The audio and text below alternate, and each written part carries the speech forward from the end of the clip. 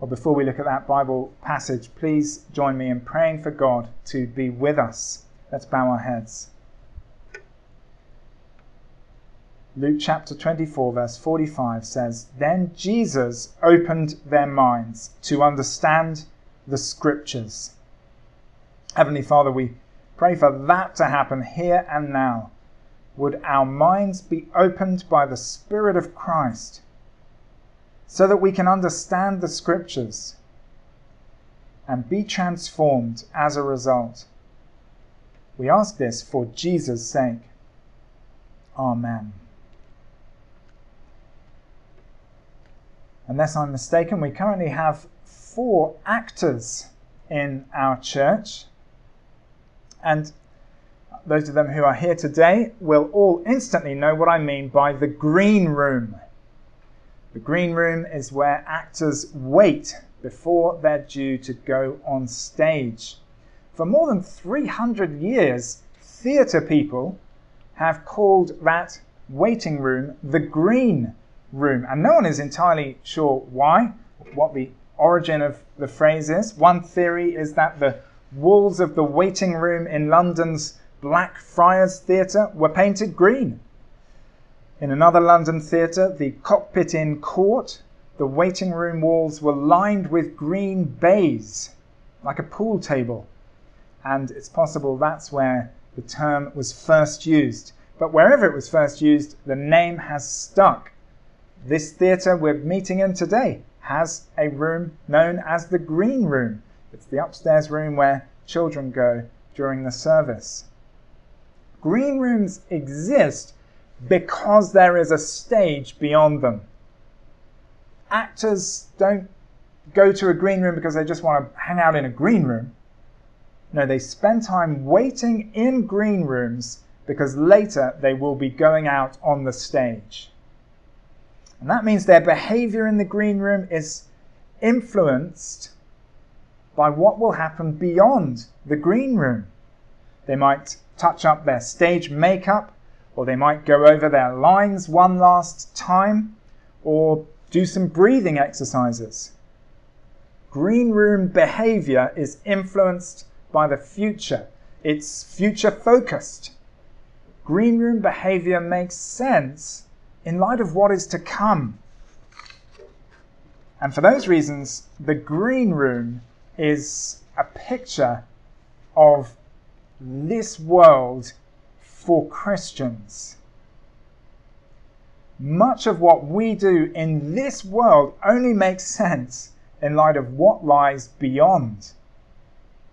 Wholehearted Christian living is future-focused in multiple ways. It only makes sense in view of the world to come. Wholehearted Christians behave in this world like actors waiting in a green room. In their hearts and minds, they're looking ahead to somewhere else. Now, Abraham, according to Romans chapter 4, is the father of all who believe. There's an expectation expressed in Romans 4 that Christians will walk in the footsteps of the faith that our father Abraham had. So it shouldn't surprise us to find Abraham demonstrating this green room behavior we've been thinking about. And that's what we see him doing in our passage today. There are 2 parts to the rest of this sermon, and the first is burying in faith. Burying in faith.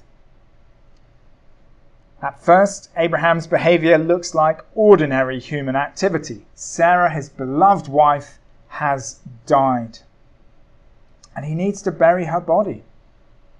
He says twice that he wants to bury my dead out of my sight, which seems to have been how people spoke about burial at that time. It's a memorable phrase.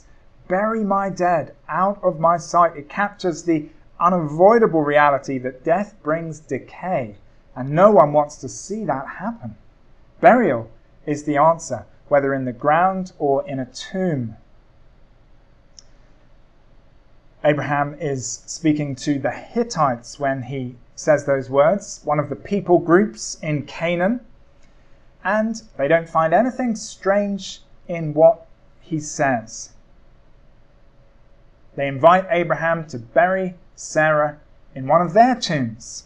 So far, so normal. We sympathize with Abraham in his grief. Verse 2 speaks of his weeping. But there's no sign yet of green room behavior, activity based on faith in the life to come. That changes in verses 8 and 9. The Hittites have just told Abraham that he's welcome to bury Sarah in one of their tombs. And not just any old tomb. In verse 6, they say, bury your dead in the choicest of our tombs. If Abraham simply wanted to bury his wife, he could now do so. They've offered him the choicest of their tombs. But that offer from the Hittites isn't enough for Abraham, which shows he's after something more than burial alone. Let's look down, please, to verses 8 and 9. And he said to them, if you are willing that I should bury my dead out of my sight, hear me and entreat for me Ephron the son of Zohar, that he may give me the cave of Machpelah, which he owns. It is at the end of his field, for the full price. Let him give it to me in your presence as property for a burying place.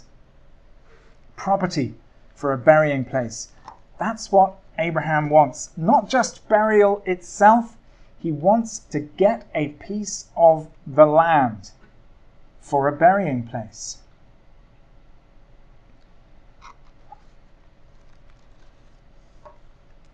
We know that Abraham is doing the right thing here because later in Genesis, when Abraham's grandson Jacob is on his deathbed in Egypt, he asks to be buried in this very same cave back in Canaan.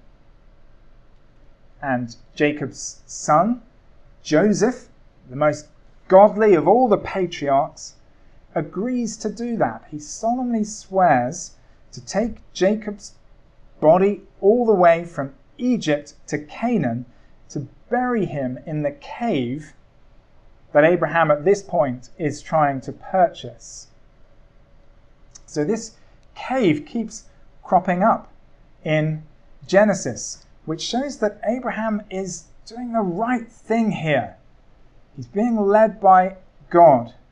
It's not always easy to tell as we read through Genesis whether someone is doing the right thing or the wrong thing. When we look at how this cave is used later in Genesis, we see that Abraham is doing the right thing, not making a mistake. But that leaves us with a puzzle. Because buying land goes against Abraham's MO, his usual way of operating. Abraham knew he would ultimately inherit the whole of the land of Canaan. That's what God had promised him. And in next Sunday's passage, Abraham actually quotes God's land promise. He's committed it to memory.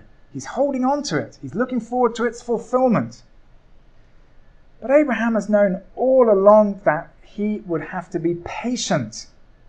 God had told him the land wouldn't even belong to his descendants until after they had been slaves for 400 years in a country not their own. Abraham had to be very patient because he knew he wouldn't inherit the land in his lifetime. It would be something that he would receive after his death. That's why he didn't go around buying land and building on it. Instead, he and his family patiently lived in tents. And that's why Abraham describes himself as a sojourner and a foreigner in verse 3. The writer of the book of Hebrews in the New Testament points out the significance of those words in verse 3. Hebrews 11 says of Abraham, Isaac, and Jacob, they admitted they were strangers and exiles on earth. They admitted it. The next verse in Hebrews 11 then draws this conclusion. People who say such things show that they are looking for a country of their own. They were longing for a better country, a heavenly one. Abraham was longing for a better country, a version of Canaan fit for God to dwell in. Canaan 2.0. That was Abraham's way of operating. Don't buy land, live in tents, admit to being a stranger and an exile. That's what he's done all the way through. Why then does Abraham break the habit of a lifetime and pull out his wallet to buy land? Well, Abraham is making a faith-filled statement when he buys this property, instead of simply burying Sarah in one of the Hittite tombs. Think about it. By acquiring land, he's saying, this is where we belong. By acquiring land for bones only, Abraham is also saying the promise won't be fulfilled in our lifetimes. It's hard to imagine a more future-focused way to stake a claim to Canaan. Abraham stakes his claim on the land of Canaan with bones. Sarah's bones, and then his bones, because in Genesis 25 we discover that when Abraham himself dies, he's buried in the same cave. Of course, behind Abraham's faith-filled statement, we should see the sovereign hand of God. Up to this point, God has never allowed Abraham to buy land in Canaan. The closest Abraham has come to owning land before now is when King Abimelech agreed in a formal ceremony that Abraham had dug a well in Beersheba, which meant Abraham had finders keepers rights to that particular well while he lived in that region. No doubt Abraham was very glad to have use of that well, but it wasn't the same as lasting ownership of the land. So the only time God in his sovereignty permits Abraham to buy and own land is when he's buying a burial ground. The only spot on the map that Abraham can put his finger on and say, mine, is a tomb. God couldn't make it any clearer, could he? When he gave Abraham land of his own in Canaan, it wasn't land that could be enjoyed in this life. God did not want Abraham to treat this world as his true home. So when God gave Abraham an advance installment, his first parcel of land in Canaan, it's a graveyard. It's as if God is saying, look, I can do it. I can give you land in Canaan that you own, land in your name. Here's a first installment, but just to make absolutely sure that you keep your eyes fixed on the world to come, the only land I'll give you is a cemetery. The land is yours, but the zoning rules will make sure your heart stays fixed on the future. The land is yours, but it's the kind of land that will keep you looking forward to the better land that is coming. Well, let's spend some time thinking about the significance for us of Abraham's land acquisition. We've seen that his land purchase is an example of green room activity. Abraham didn't want Sarah to be buried in a Hittite tomb. He wanted her buried in his own land. So by faith, he claimed an advance installment on the land he believed would be his.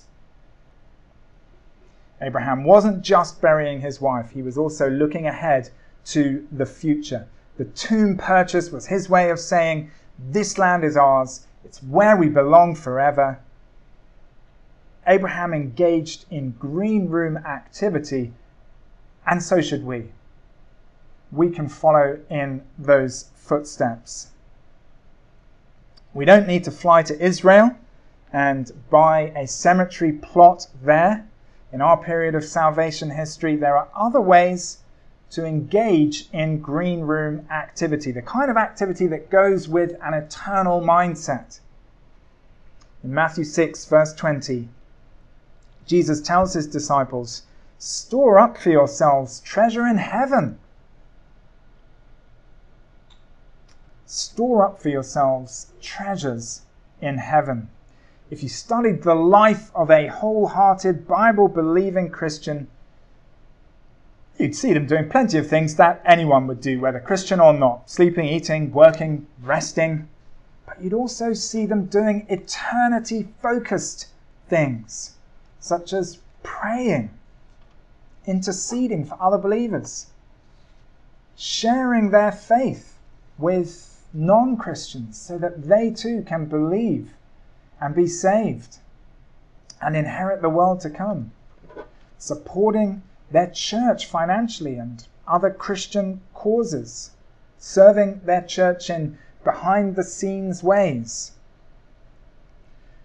and obeying God's commands, even the commands that make them stick out uncomfortably in their culture. Follow a wholehearted Christian around. Study their life. You will find plenty of green room activity that only makes sense in view of the world to come. Here's a quote from an author called Randy Alcorn.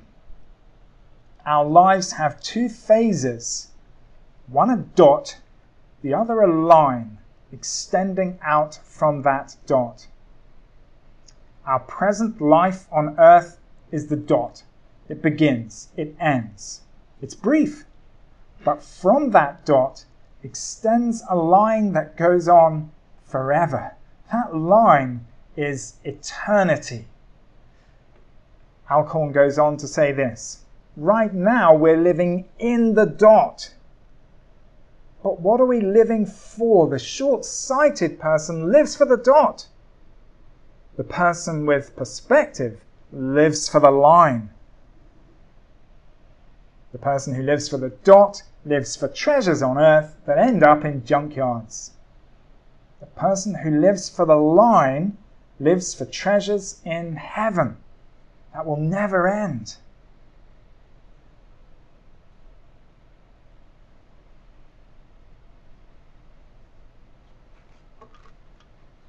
I wonder if you could be engaging in more green room activity, living for the line. We've also seen that Abraham demonstrates green room living throughout his life simply by not buying land for settling down in this life, in this world. And we can follow in his footsteps there. Once again, we need to be careful when we apply that to our own period of salvation history. There's nothing wrong with owning property instead of renting. But it's easy to set your hope on a vision of life in this world. Your own place, your own land, everything just as you want it. And if our hope gets stuck on that vision of how we want things in this life, we need to learn from Abraham. Hebrews 11 verse 16 says he was longing for a better country. And so should we. Listen again to a line we heard in our first Bible reading from 1 Peter chapter 1 in the New Testament. Our own period of salvation history. It says this: "Set your hope fully on the grace that will be brought to you at the revelation of Jesus Christ." Set your hope fully on the grace that will be brought to you at the revelation of Jesus Christ. When Jesus is revealed, his people will receive grace upon grace, will receive our inheritance, the better country that Abraham was longing for. Let's set our hope upon that inheritance, that grace. When people set their hope on things, they do that by thinking about them, dwelling on them in their thoughts. So what will that eternal inheritance be like? It's good to think about it. It's described in 2 Peter chapter 3 as a new heaven and a new earth, the home of righteousness. In Revelation 21, the Apostle John adds further details. John says, "Then I saw a new heaven and a new earth, for the first heaven and the first earth had passed away. And I heard a loud voice from the throne saying, 'Now the dwelling of God is with men, and he will live with them. They will be his people, and God himself will be with them and be their God. He will wipe every tear from their eyes. There will be no more death, or mourning, or crying, or pain, for the old order of things has passed away.'" That's the grace we'll receive when Jesus is revealed. Have you set your hope on that fully? If I inspect my own heart, I find that I am looking forward to that future very much, but I'm not sure I've set my hope on it fully. Instead, I think I'm still overly invested in the things of this world. It's right to enjoy the things of this world. If God has given us good things, it's right to enjoy them. But I know my heart sometimes grips them too tightly. How about your heart? Are there things in this current world that you consider absolutely indispensable for your well-being? I wonder what comes to mind in response to that question. Whatever comes to your mind when you think of things that you consider absolutely indispensable for your well-being, could it be the case that you need to start holding those things more loosely in view of what is to come? The Christian whose hope is set fully on the grace to be given when Jesus is revealed will hold the things of this world loosely. No one has demonstrated a more committed green room mindset than God incarnate, the Lord Jesus Christ. He did not look around at the green room of this current world and think, "Now where shall I settle down?" Instead, according to Luke 9 verse 51, when the days drew near for Jesus to be taken up, he set his face to go to Jerusalem. He set his face to go to Jerusalem. Jesus knew what was waiting for him there. He had already told the disciples, the Son of Man must suffer many things and be rejected by the elders and chief priests and scribes and be killed. Jesus knew what was waiting for him in Jerusalem, and yet he set his face to go there because he was looking forward to the joy beyond. And even though Jesus' death on the cross was unique, because he alone took God's punishment for sin in our place, we can still follow Jesus' example of looking ahead to the joy beyond. Hebrews 12 begins with these words, "Let us run with perseverance the race marked out for us." For inspiration, the writer of Hebrews turns to Jesus. The next verse says, "Let us fix our eyes on Jesus, the author and perfecter of our faith, who for the joy set before him endured the cross, scorning its shame." Both Abraham and Jesus demonstrate this green room living, activity that makes sense in view of what is to come. They both demonstrate the green room mindset that looks forward with hope to future joy.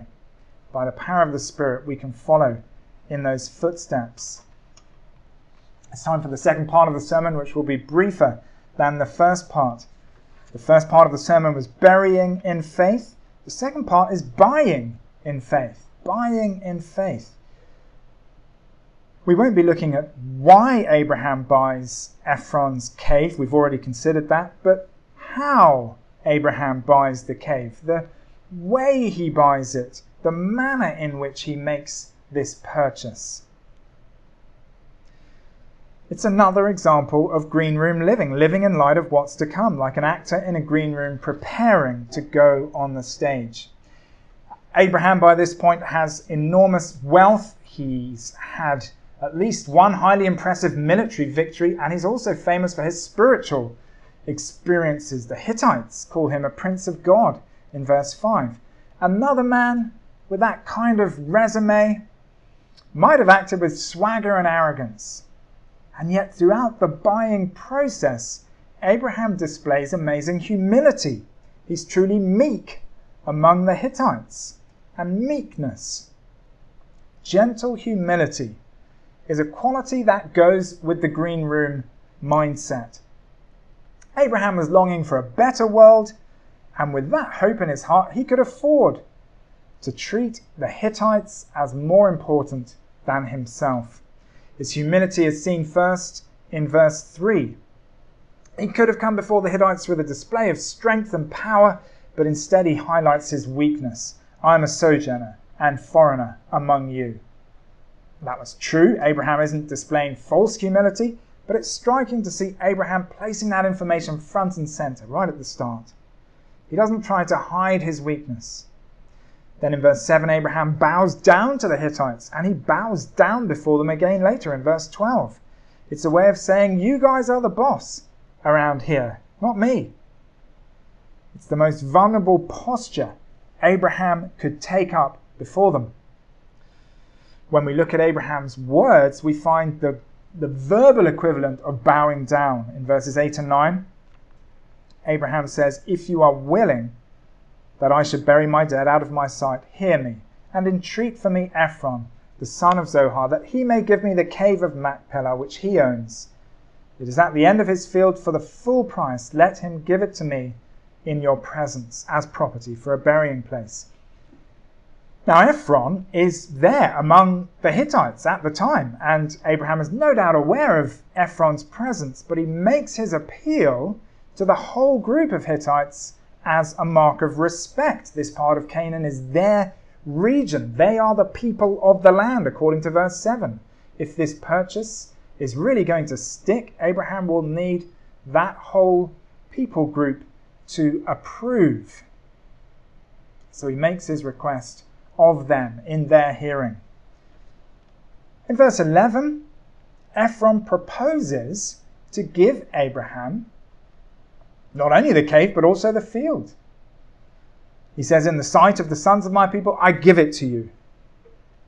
That may seem enormously generous at first reading, but there are clues here that verse 11 is really the opening move in a chess game that Ephron plans to win. By offering the field along with the cave, Ephron is signaling that if he wants to get the cave, Abraham will have to pay for the field as well. And it doesn't take long for Ephron to name his price for the whole package, cave plus field, 400 shekels of silver. Later in the Bible, Jeremiah buys a field for 17 shekels of silver. So 400 shekels was almost certainly enormously more than Ephron's field was actually worth. Abraham would have known that he was being overcharged here. The Hittites would have known that Abraham was being overcharged. Abraham would have known that the Hittites knew that he was being overcharged, and yet Abraham meekly pays the full amount. He must have been conscious that the Hittites would be laughing about this for weeks to come, but he goes ahead and pays that enormous sum of money anyway. Abraham can evidently afford to pay it, and more importantly, more significantly, he can afford to let Ephron and the Hittites come out on top here. What does it matter if he loses a power play in this current world? He's going to inherit the whole of Canaan. He's looking forward to the better country that's coming. He has a green room mindset. In the Sermon on the Mount, Jesus says, "Blessed are the meek, for they will inherit the earth." He expects that his followers will be meek, humble. Jesus' followers don't need to strive aggressively for rewards in the here and now, because we will have the whole earth in the future. Being meek doesn't mean never sticking up for yourself. On one occasion, the Apostle Paul wisely avoids being flogged by pointing out that he's a Roman citizen, and because of that status, he shouldn't be flogged. But generally speaking, followers of Jesus are willing to get the raw end of the deal because they're looking ahead to their reward. It might be humbly taking an insult without responding in kind, or getting lumbered with the uncomfortable middle seat in the back of a car, or quietly doing a roommate's housekeeping duties when they've forgotten to do them. Believers with a green room mindset can cope with those humbling situations because our eyes are on a future reward beyond this world. VIP red carpet treatment in this world doesn't seem so essential when your hope is set fully on the grace to be given you when Jesus is revealed. In Mark chapter 10 verse 45, Jesus says, "Even the Son of Man did not come to be served, but to serve." He's talking about himself. He was the promised Messiah, the King of Kings, and yet he says he did not come to be served, but to serve. He says more, "Even the Son of Man did not come to be served, but to serve, and to give his life as a ransom for many." There has never been a greater act of humility or meekness than Jesus' death on the cross. It is only because of the meekness of the cross that we have an eternal inheritance to look forward to. It's only because of the meekness of the cross, where Jesus lovingly paid the price for other people's sins, that we can see this world as a room where we wait for the better land that is coming. Let's pray together.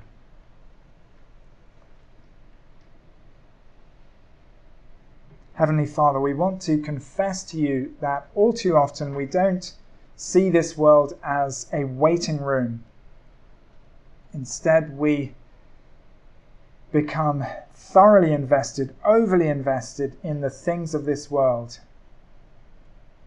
We neglect our hope in the better land that is coming. Please revive that hope within us. Make it lively in our hearts and minds. We pray that our thoughts would be on the world to come. Strengthen our faith in the truth of your promise. And we pray that you would show us ways to live with that future world in view, to do things in this life that make sense in view of the next. We're conscious of our weakness, Father. We pray you would help us by your Spirit to honor Jesus in this way, and we thank you for him and the meekness displayed at the cross. Amen.